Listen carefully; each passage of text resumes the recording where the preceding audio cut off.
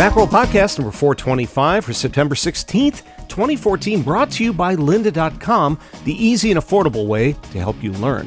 Instantly stream thousands of courses created by experts on software, web development, photography, graphic design, job search, and more. Mailroute, the secure hosted email filtering service for the work you do, and Veridesk, the height-adjustable standing desk for a healthier working environment. Welcome to another Macworld podcast, and I'm still here. And so too. Oh, by the way, I'm Chris Breen, and so too is Serenity Caldwell. I'm only here for a little bit longer, but I'm here today. You're here today, yes. Hooray! Unlike many others. Oh boy, yeah. Yeah, I mean, obviously the gorilla in the room, and I don't even know how much this gorilla weighs, but I think it's a pretty big gorilla. It's at least 800 pounds, maybe a ton. Okay, let's just make it a 1-ton gorilla. Okay. Is that last week at Macworld, there were huge changes.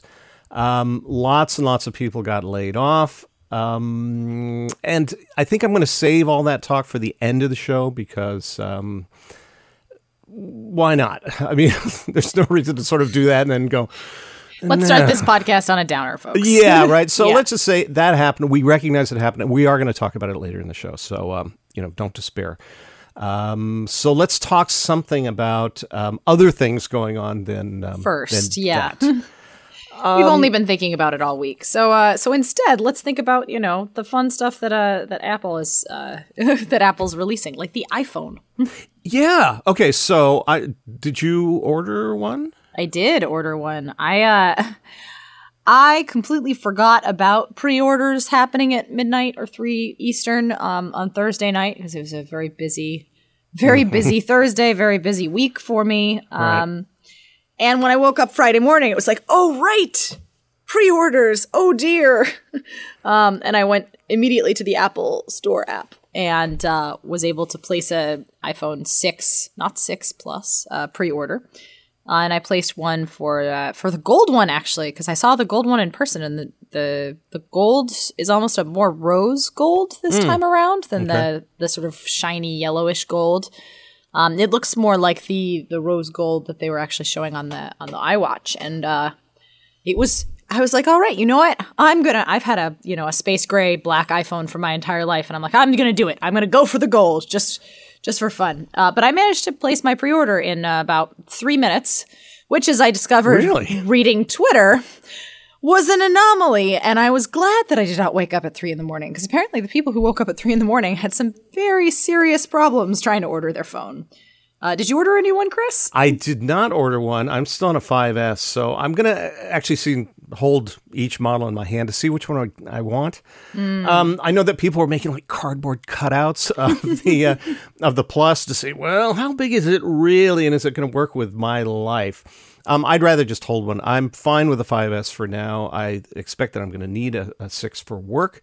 But I'm okay waiting. I don't have to get it first thing out of the box. But you're right. I was up late on Thursday as well, and I'm on the West Coast, so I was hearing from people, who are like, "Please, I want to go to bed. Please, can I order this thing?" And it seemed kind of like not the last couple of times, because the last couple of times ordering these things has been pretty smooth online.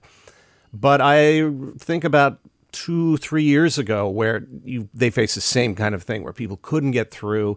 They get halfway through ordering the thing and everything would drop up, it wouldn't work anymore. And then people would turn to the apps instead and say, well, I'll do it through the store app. And that always seemed to be the way to get it done. But this time, yeah, I think the demand was so overwhelming that, God bless them, Apple does its best to make sure the service is going to work because they want to make a good first impression.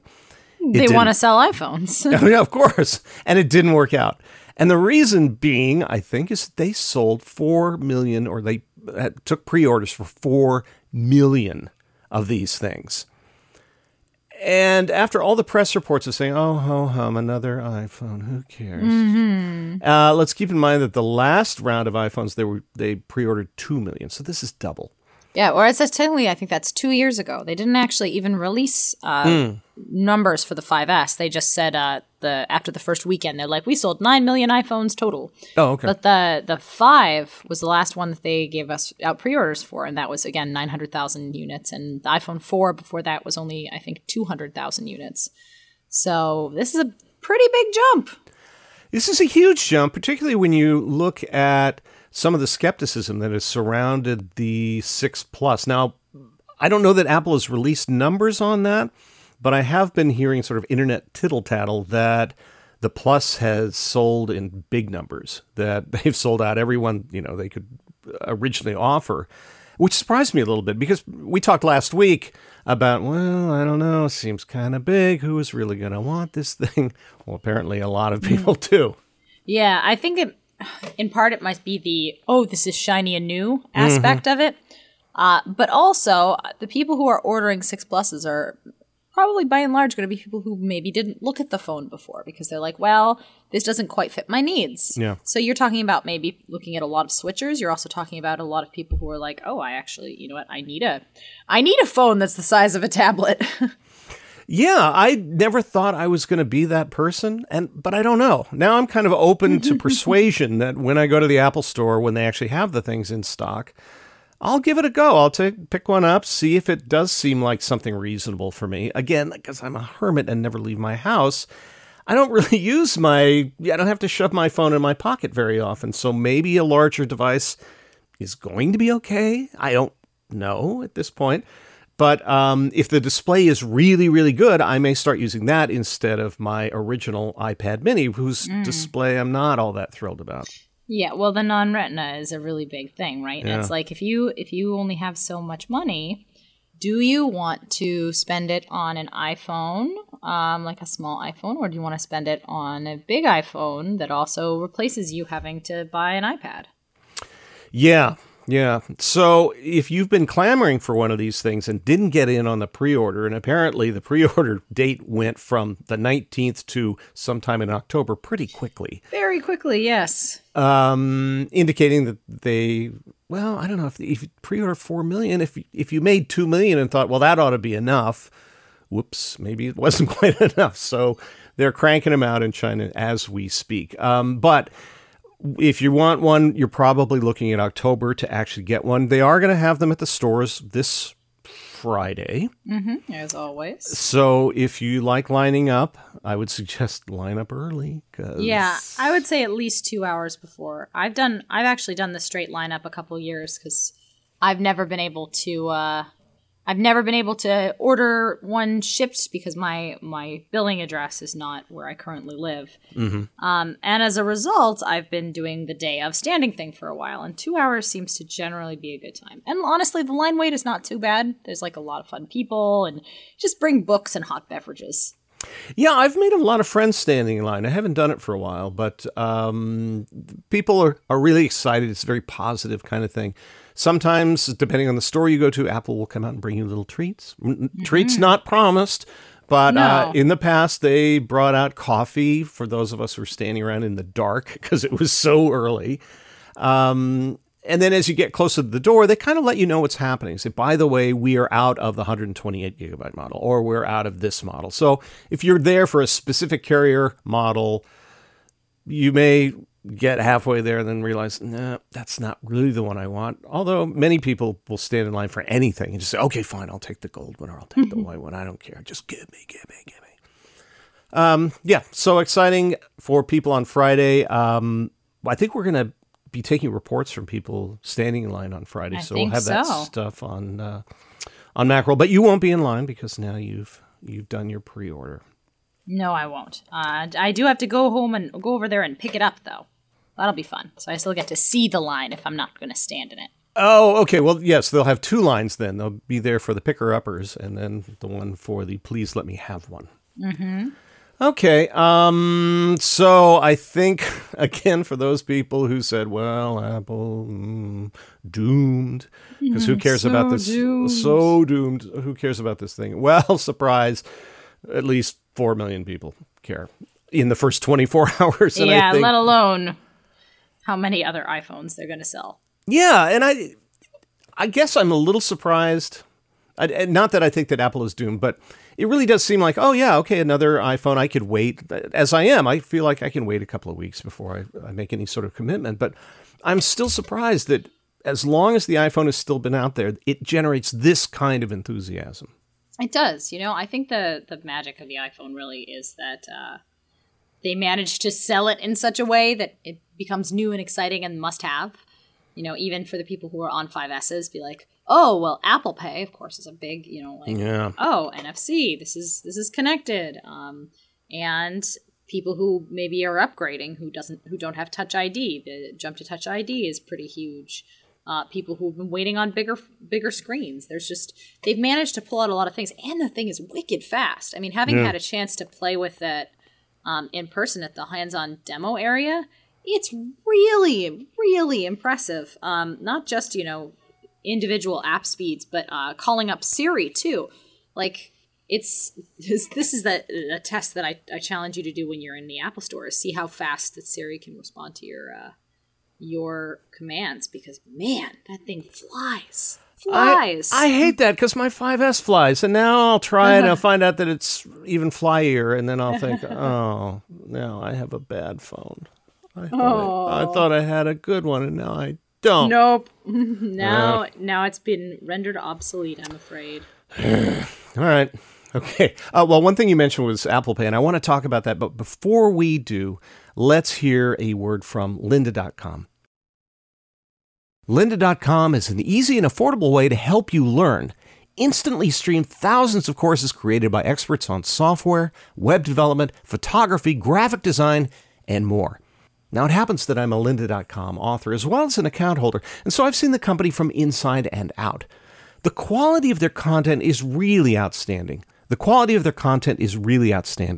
Lynda.com works directly with industry experts and software companies to provide timely training, often the same day new versions or releases hit the market, so you're always up to speed. All courses are produced at the highest quality, and they're not going to look like your homemade videos on YouTube.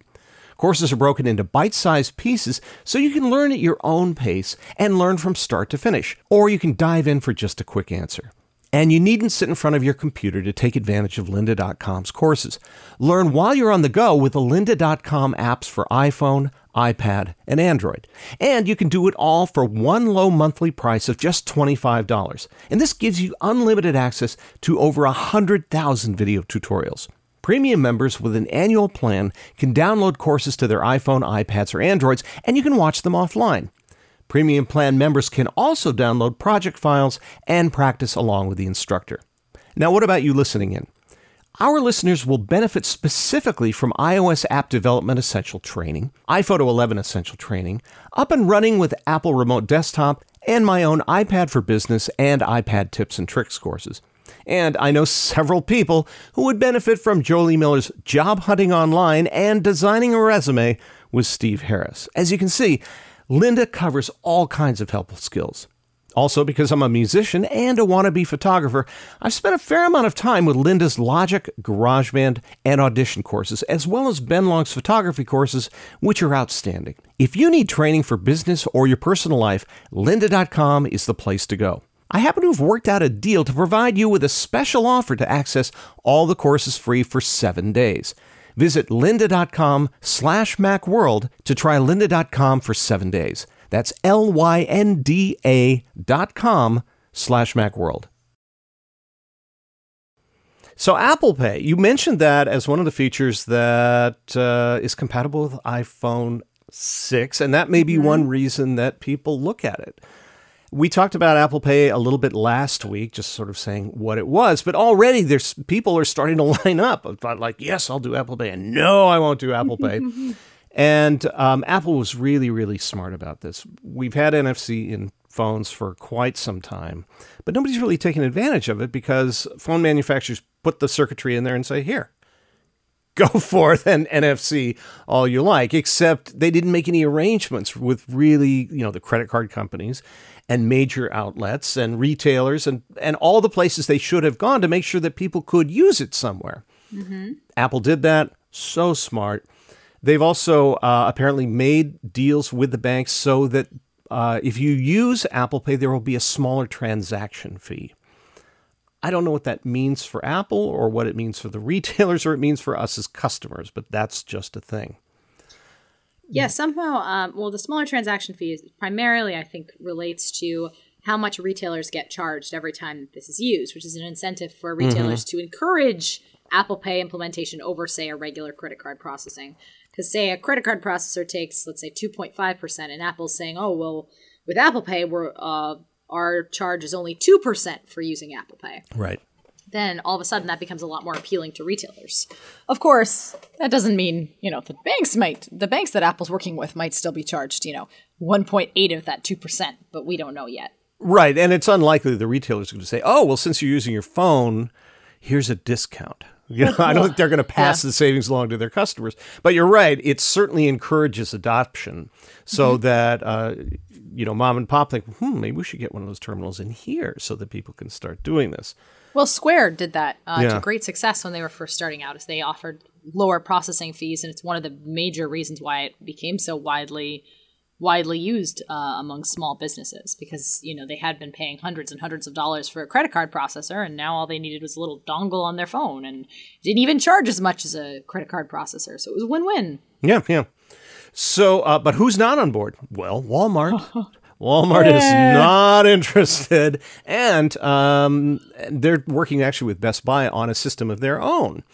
And so Best Buy apparently is not going to buy into this. So apparently the deal with Walmart is they've got something they're trying to develop in-house. They want to be that company that does that stuff.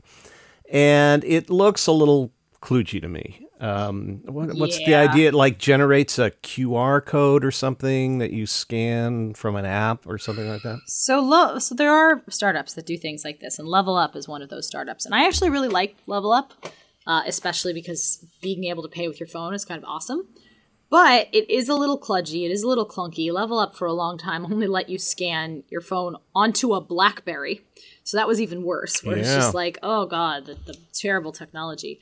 But the problem, again, it's with creating proprietary technology. The thing that Apple did so well with Apple Pay, or at least like in my opinion, what they did so well was that they're building off of a standard that's already been established. NFC is built into tons of phones. And what they're doing is not only saying, hey, we're going to support this universal standard, but we're going to make it a lot more accessible for all you people who are like, my phone has NFC, but you never got to use it anywhere because none of the retailers had installed it.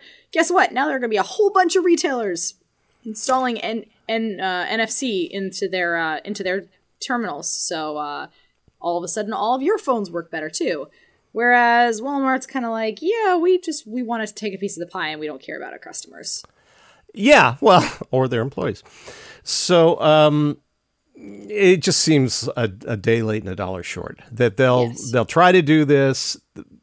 And I mean, it's like if everybody else in the world had gone to credit cards and suddenly they want you to pay in seashells or something. It's like, well, yeah, we're all doing this other thing. So how about you hop on board?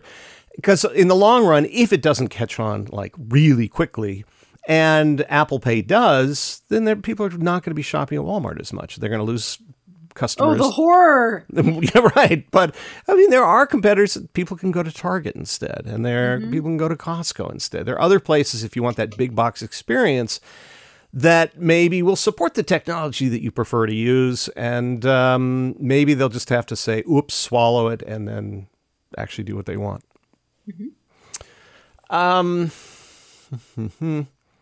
Wednesday. Yes, we're recording this on Monday. I think I'll release this on Tuesday. So let's say tomorrow.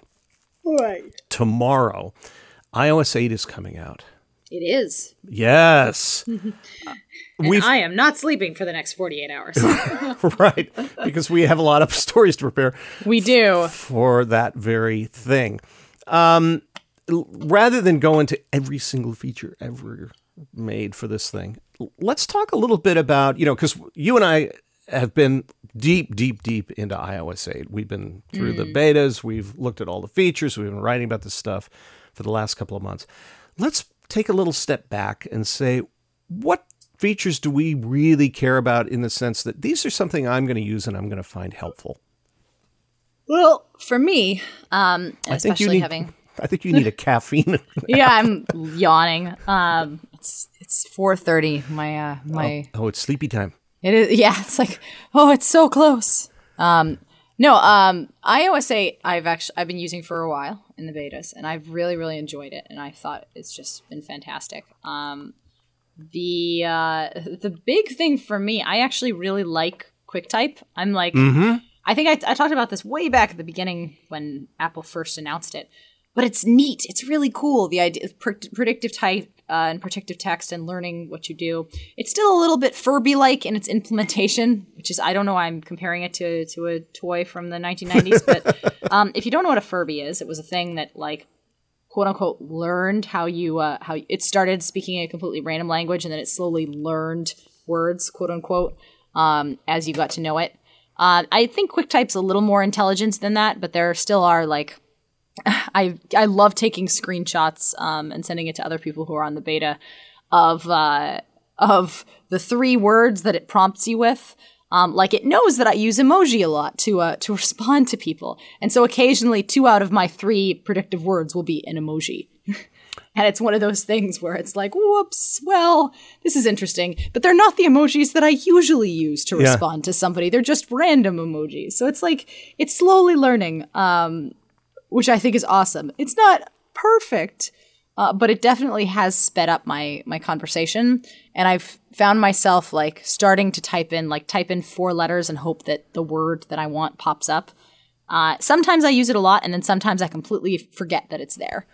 And I think that'll be, a little bit balanced, a little bit more balanced as more apps kind of take advantage of it, and we get to the official release. And in addition, like, the thing that I really want to test that hasn't been released at all yet is other than like in beta form by third-party developers, or third-party keyboards. Yeah. Which I just think are awesome in so many levels. Yeah, absolutely. And I was going to get right in there and agree with you, because why not?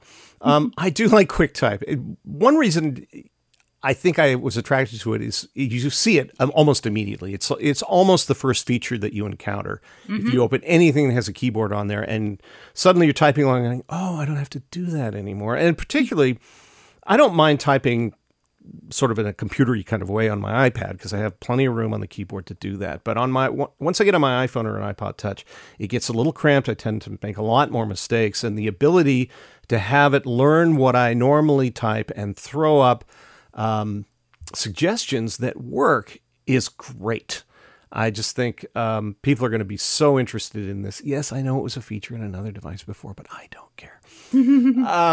Because it just works. Oh, well. It's nice. It's going to make input much easier for these devices. And that's always been a bugaboo for everybody using an iPhone, particularly an iPhone, is that typing is sort of like, it's okay. And the predictive typing is pretty darn good. But this adds that extra layer of frosting on top of it where, wow, I can type even faster now once I get accustomed to this new way of putting stuff in. Camera app. I like it a lot. I'm very happy with the changes that they've made. Yeah, because when Phil Schiller was out last week talking about the new phone, he was talking about, replacing your point and shoot. And yeah, half the battle is having just a better camera inside the device, but the other is the camera app itself and the kind of flexibility it offers. And with the new camera app, there are more things that you can do with it. The ability to have a little timer on it is great, so that you don't have to do everything as a selfie, but you can actually set up shots and then push it, and 10 seconds later it takes a shot. Time lapse, I think, is just so cool. I love time lapse photography, and I wish I did more of it. And this is going to encourage me to do more of it. So that's awesome as well. And then, the general stuff, iCloud Drive, great. Start expanding more stuff so that we can put things other than just Apple apps docs out there in the cloud and retrieve them. Please. We've been waiting for that one for a long time as well. And the health stuff doesn't intrigue me yet. I think if and when I get an Apple Watch, it will make a much bigger difference to me, because that's always seemed to be the missing component of it. Yeah, you need the biometric scanner or sensors to kind of hook everything into place, I think. Although for people who do have we posted a story earlier today on this, in terms of people who have a lot of medical records or who are often at the at the hospital, HealthKit might enable hospitals to kind of share information in a much better way, and in a way that doesn't necessarily involve fax machines, which would be awesome. Yeah, right. Because that's fax machines. Yeah, it's the only place in the world where fax machines still exist is in doctors' offices and dentists' offices. Because oh no, I'm sorry, you have to fax that to me. Oh God. Let's see. How do I do that? Yeah. Okay, sure. I'll go down to Kinko's and do that. There's more stuff I want to talk about this, but first, before we do, let's hear about Mailroute, which is the secure hosted email filtering service for the work you do. And now yet another word for all you IT professionals out there. I'm not a system administrator or someone tasked with configuring the company servers. I'm just a user. And as a user, I have to admit that when I receive a message from you guys telling me that I shouldn't click on a link embedded in one piece of phishing email or another, I have to think, why am I getting this stuff in the first place? Shouldn't you be doing something to filter it out? And then it occurs to me that maybe you're not using the right filtering service. Might I suggest you give Mailroute a try? Mailroute handles email for ACM, which is the Association of Computing Machinery. That's a pretty big deal because ACM is the largest organization dedicated to computer sciences in the world, and Mailroute is being trusted to deliver their mail. So who are these guys? Well, they started in 1997 as an email filtering company called FrontBridge. Microsoft bought that and named it Forefront. So they get asked a lot, why didn't you just take the Microsoft money and go on a permanent vacation? Mailroute's founder believed he could still improve on the technology he'd built and help everyone from single users to large corporations. So how does Mailroute actually help with email management? We all know that spam, viruses, and bounced mail are a hassle to deal with. Well, Mailroute doesn't think that you should waste your time and resources by accepting a bunch of garbage in your mail service. So here's the deal. With Mailroute, there's no hardware, there's no software to install or maintain. Mailroute simply receives your mail, sorts it, and delivers only clean email to your mail server. Its interface lets you view and manage your mail, tweak your filter settings, and control everything per domain and per user. Mailroute built their interface and tools with admins and developers in mind. They even have an API for easy account management. So to remove spam from your life for good, go to http://mailroute.net/Macworld for a free trial and 10% off for the lifetime of your account. Again, that's mailroute.net/Macworld. So the biggest thing I'm interested in for iOS 8 is actually a feature that you can't really play with now. In fact, you won't really be able to play with until next month, and that's when hopefully iOS 10 Yosemite is released, and that feature is Continuity, which is Apple's fancy pants branding for its handoff service, which allows you to send, say, emails from your iOS device to your Mac and vice versa, and answer phone calls on your Mac, etc. I am so excited about Continuity, and I wrote many things about it earlier this year. And I really, really want to get a chance to play with it.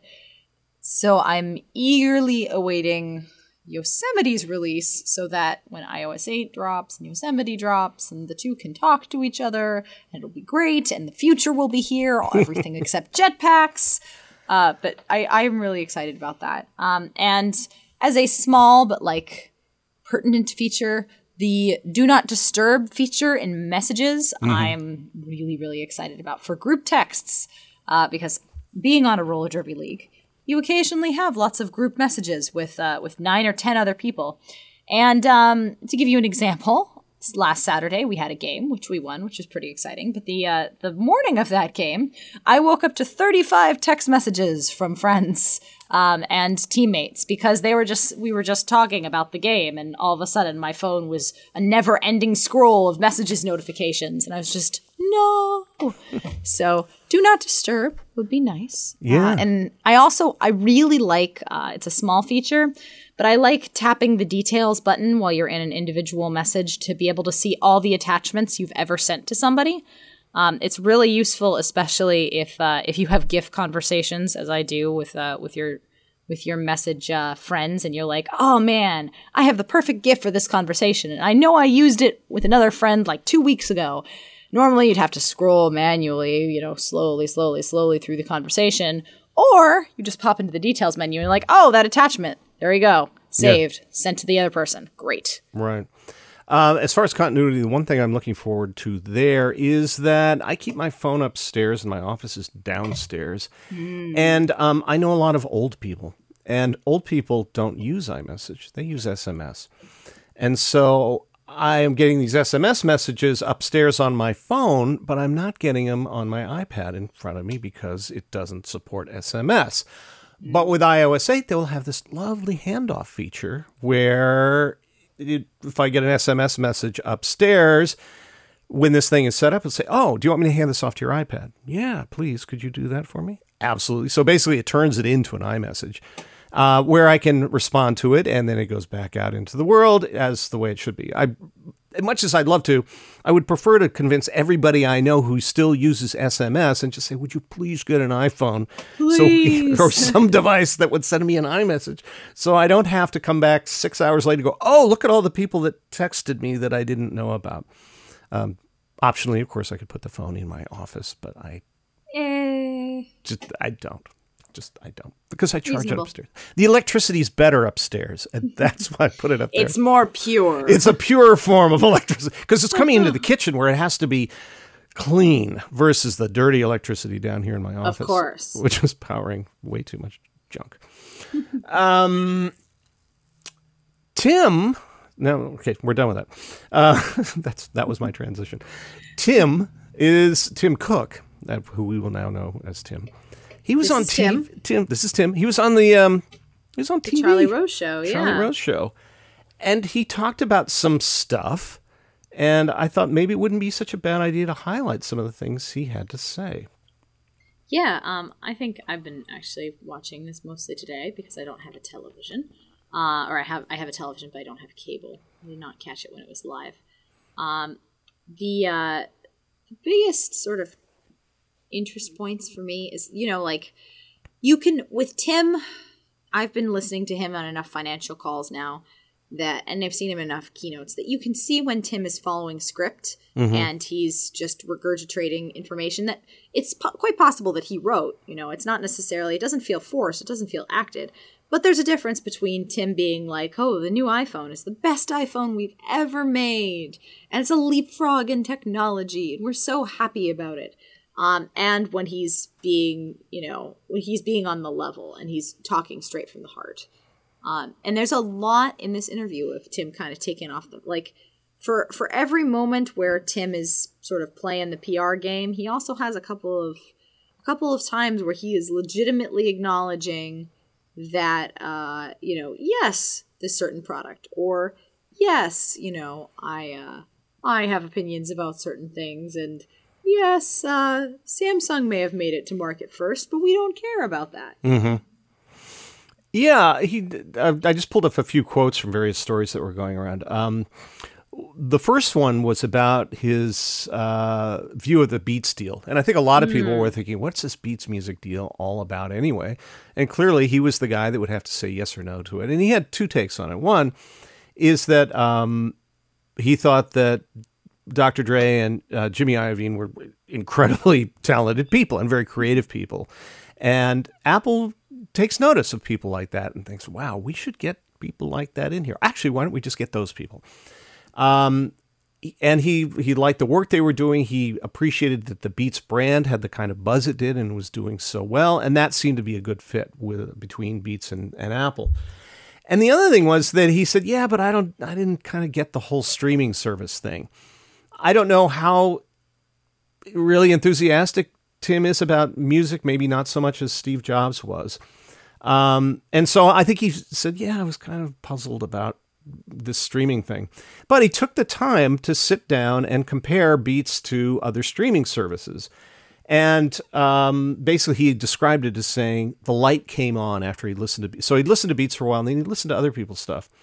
And then he kept going back to Beats, and he realized that what really made it work for him was the curation. Was that, wow, this music makes sense together. I can see the humanity behind the way this playlist was constructed versus going to another place and just having random stuff thrown at you. And that's not to say that there isn't some curation on other sites, but it's really Beats' main attraction is that you have real humans who really know their content, putting together playlists.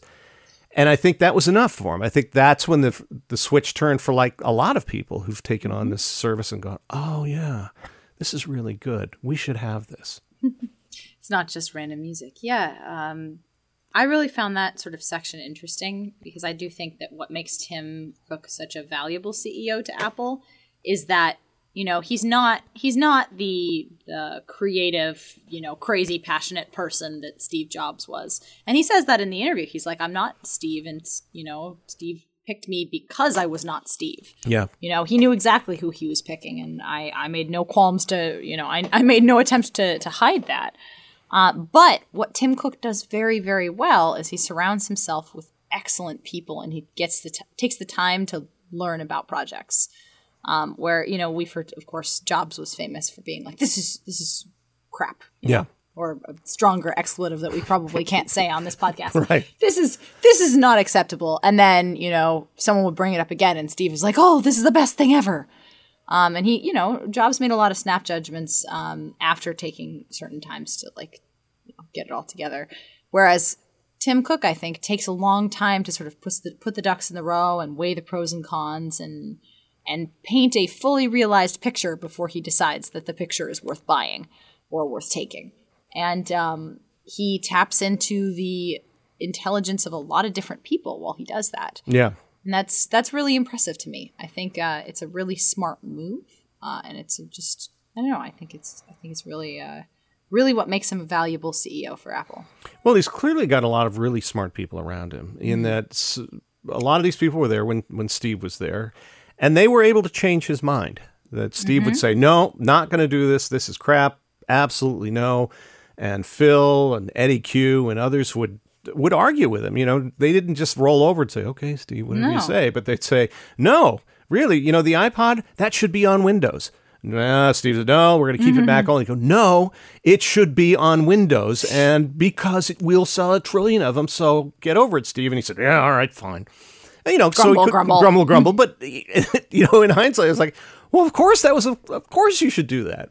And so I suspect they're the same way with Tim. And I'm sure somebody went to him about Beats and said, this is really something we ought to look at. Give it a try. Here, I've set you up with accounts for 6 different things plus Beats. Spend a weekend listening to him. Tell us what you think, because we think this really, really works. And good on him for taking the time to do the research, being very studious, and coming back and saying, yeah, you're right. This really is good. So let's go after it. He was asked about who's the biggest Apple competitor. And many people would have said, oh, Samsung, the evil Samsung. But it's not Samsung. No, it's not. It's what powers Samsung. Right. And so Apple, I guess, is being consistent in that they've considered their enemy to be Google forever, and they still are, but now they say they're the competitor instead of, I don't know what Steve said about them, but probably not. Thermonuclear enemy. That's right. That we're the ultimate evil of the entire universe. But now it's still Google, because Google is indeed creating Android, and that powers a bunch of the Samsung stuff. And Apple really felt like Google took a lot of their ideas and played the copycat game, and I think they still sting over it. But they focused kind of their wrath on Google, such as it is, because, you know, what can they do about it, really? All they can do is sort of fight these proxy wars with Samsung. And even now, we're hearing a lot less about Samsung and Apple going into court back and forth. I think everybody's weary of the whole thing. And then finally, two other things. One is that Apple continues to have a great interest in television. Surprise, surprise. Surprise, surprise. And so Gene Munster may eventually be... No, he'll never be. No. Sorry, Apple's never going to release a 27-inch TV set. Yes, but interesting that when Tim Cook said they have an interest in this, or we're keeping an eye on this, that means that they're doing something. Uh-huh. But that something may very well be the Apple TV as we know it, except in the next generation. So I agree with you. I don't think it's going to be the big old real TV, but rather a box that does a lot of really interesting stuff. So I was glad to hear that was on the radar. And last thing, and I think this was his subtle way of saying this is totally my company now, but said Apple did not start work on the Apple Watch until after Steve had passed. Which is very interesting to me. I mean, I'm sure the thought and the idea of an Apple Watch was floated around campus, but it makes sense as a Tim Cook decision, right? For the next step in the viability of the computer. And they're going to sell, I assume, a lot of these. Just even at the pricey point, because it looks fashionable and it looks lovely. And the fact that, we've seen in Tim Cook's sort of past hires, like he's very passionate about hiring people who are both smart and have a good eye for aesthetic design. Mm-hmm. And you look at hires like Angela Ahrendts, who, what she did with the Apple stores and everything like that. And with all of a sudden, if Apple's getting into fashion, her hiring makes even more sense because the Apple stores are going to have a try-on area for the watch, right? Yep. So there's a lot there. But yeah, I see this very much as sort of Tim's project and Tim's baby, which explains why he was so overjoyed to show it off. I think so, because, as we mentioned last week, it was just, he's been living in the shadow of Steve Jobs, and people have been saying Apple doesn't innovate, and where's your new product categories, blah, blah, blah, blah. And really, it kind of came out on schedule. It's been a few years since they did the iPad, and now it's time for the next thing. And maybe the next thing after that is some kind of TV-related thing. But I think it's time now that he's crossed the river. This is his company now. And fully realized that now sort of the legacy of Steve Jobs, as honored as it is now a thing of the past. Yes. The DNA still exists there, but I think the whiteboard has been cleared from the days when Steve was there, and now it's Tim's board, where he's charting the course of the company, along with the people he works with, of course. Mm-hmm. But Steve is gone. Awesome work, but now we're really going forward with Tim's vision. Long live the era of Tim. Yay, Tim. Yay, Tim. So let's do one more spot. But before we get there, let's talk about VariDesk, which is the height-adjustable standing desk for a healthier working environment. According to places like the Mayo Clinic, sitting all day is bad for your health. But standing all day can be just as bad. So what do? Well, you find yourself a desk that can be adjusted for sitting or for standing, and the VariDesk is exactly that. It's a height-adjustable standing desk that sits on top of your existing furniture and allows you to raise from a seated position to a standing one in just 3 seconds. It ships fully assembled, and it's ready to use right out of the box. There are 4 models to choose from for single and for dual monitor setups, starting at just $275. It's time to stand up and start working in a healthier way. And you can do that by visiting varidesk.com for more information. That's VARI desk.com. And do us a favor. Let them know who sent you by putting our podcast name in the Where Did You Hear About Us section. Once again, that's VariDesk, VARI desk.com for more information. Okay, and as promised, we're going to finish up with the inside baseball news, which is what happened. The elephant in the room. The elephant in the room, the gorilla in the kitchen. Yeah, so last Wednesday, the day after the Apple event, basically we all called in, and some of us called into one room, I called into that room, and other people called into another room or were in that room. And I got coffee. And you got coffee. Because I was already leaving. You were already leaving, and so you were fine. And basically, most everybody from the Macworld masthead was laid off.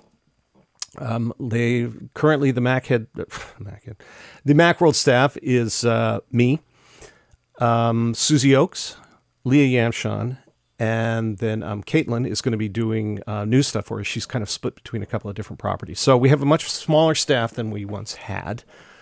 Some of the reaction to the layoffs, people said, well, how dare they do this the day after everybody worked their tails off at the Apple event? And I understand how you could see that, take that perspective. The thing is, though, that restructurings like this, and it wasn't just Macworld, it happened to our friends at PC World, Tech Hive, and Greenbot, also other IDG properties across the U.S. This was a major reorganization. The thing is that when you're going to do something like that, it takes months of planning. I know I don't know exactly what plans they had, but I suspect that the wheels were already well in motion long before Apple announced the date of this event. So it was unfortunate. I guess the good part of it is that Ren, you got to come out. Dan Morin came out. Jason was there. And got to attend the Apple event and really kind of go out with a bang because the coverage on what Apple did was just spectacular. Yeah, I mean, these kind of things are really hard, and I kind of figured that something like this was coming down the pipeline because of other changes that had happened in the past couple months, and that's partially why I ended up deciding to leave when I did. It just happened to be creepily well timed. They could have done this any day. You know, the thing about upper management is that upper management doesn't know necessarily when the Big Apple event is or what's being covered at any one day. Upper management is just they're looking at the bottom line and they're saying, well, we're losing X amount of money and let's fix it, or let's try and fix it. Let's plug the holes in the boat so that the boat doesn't sink.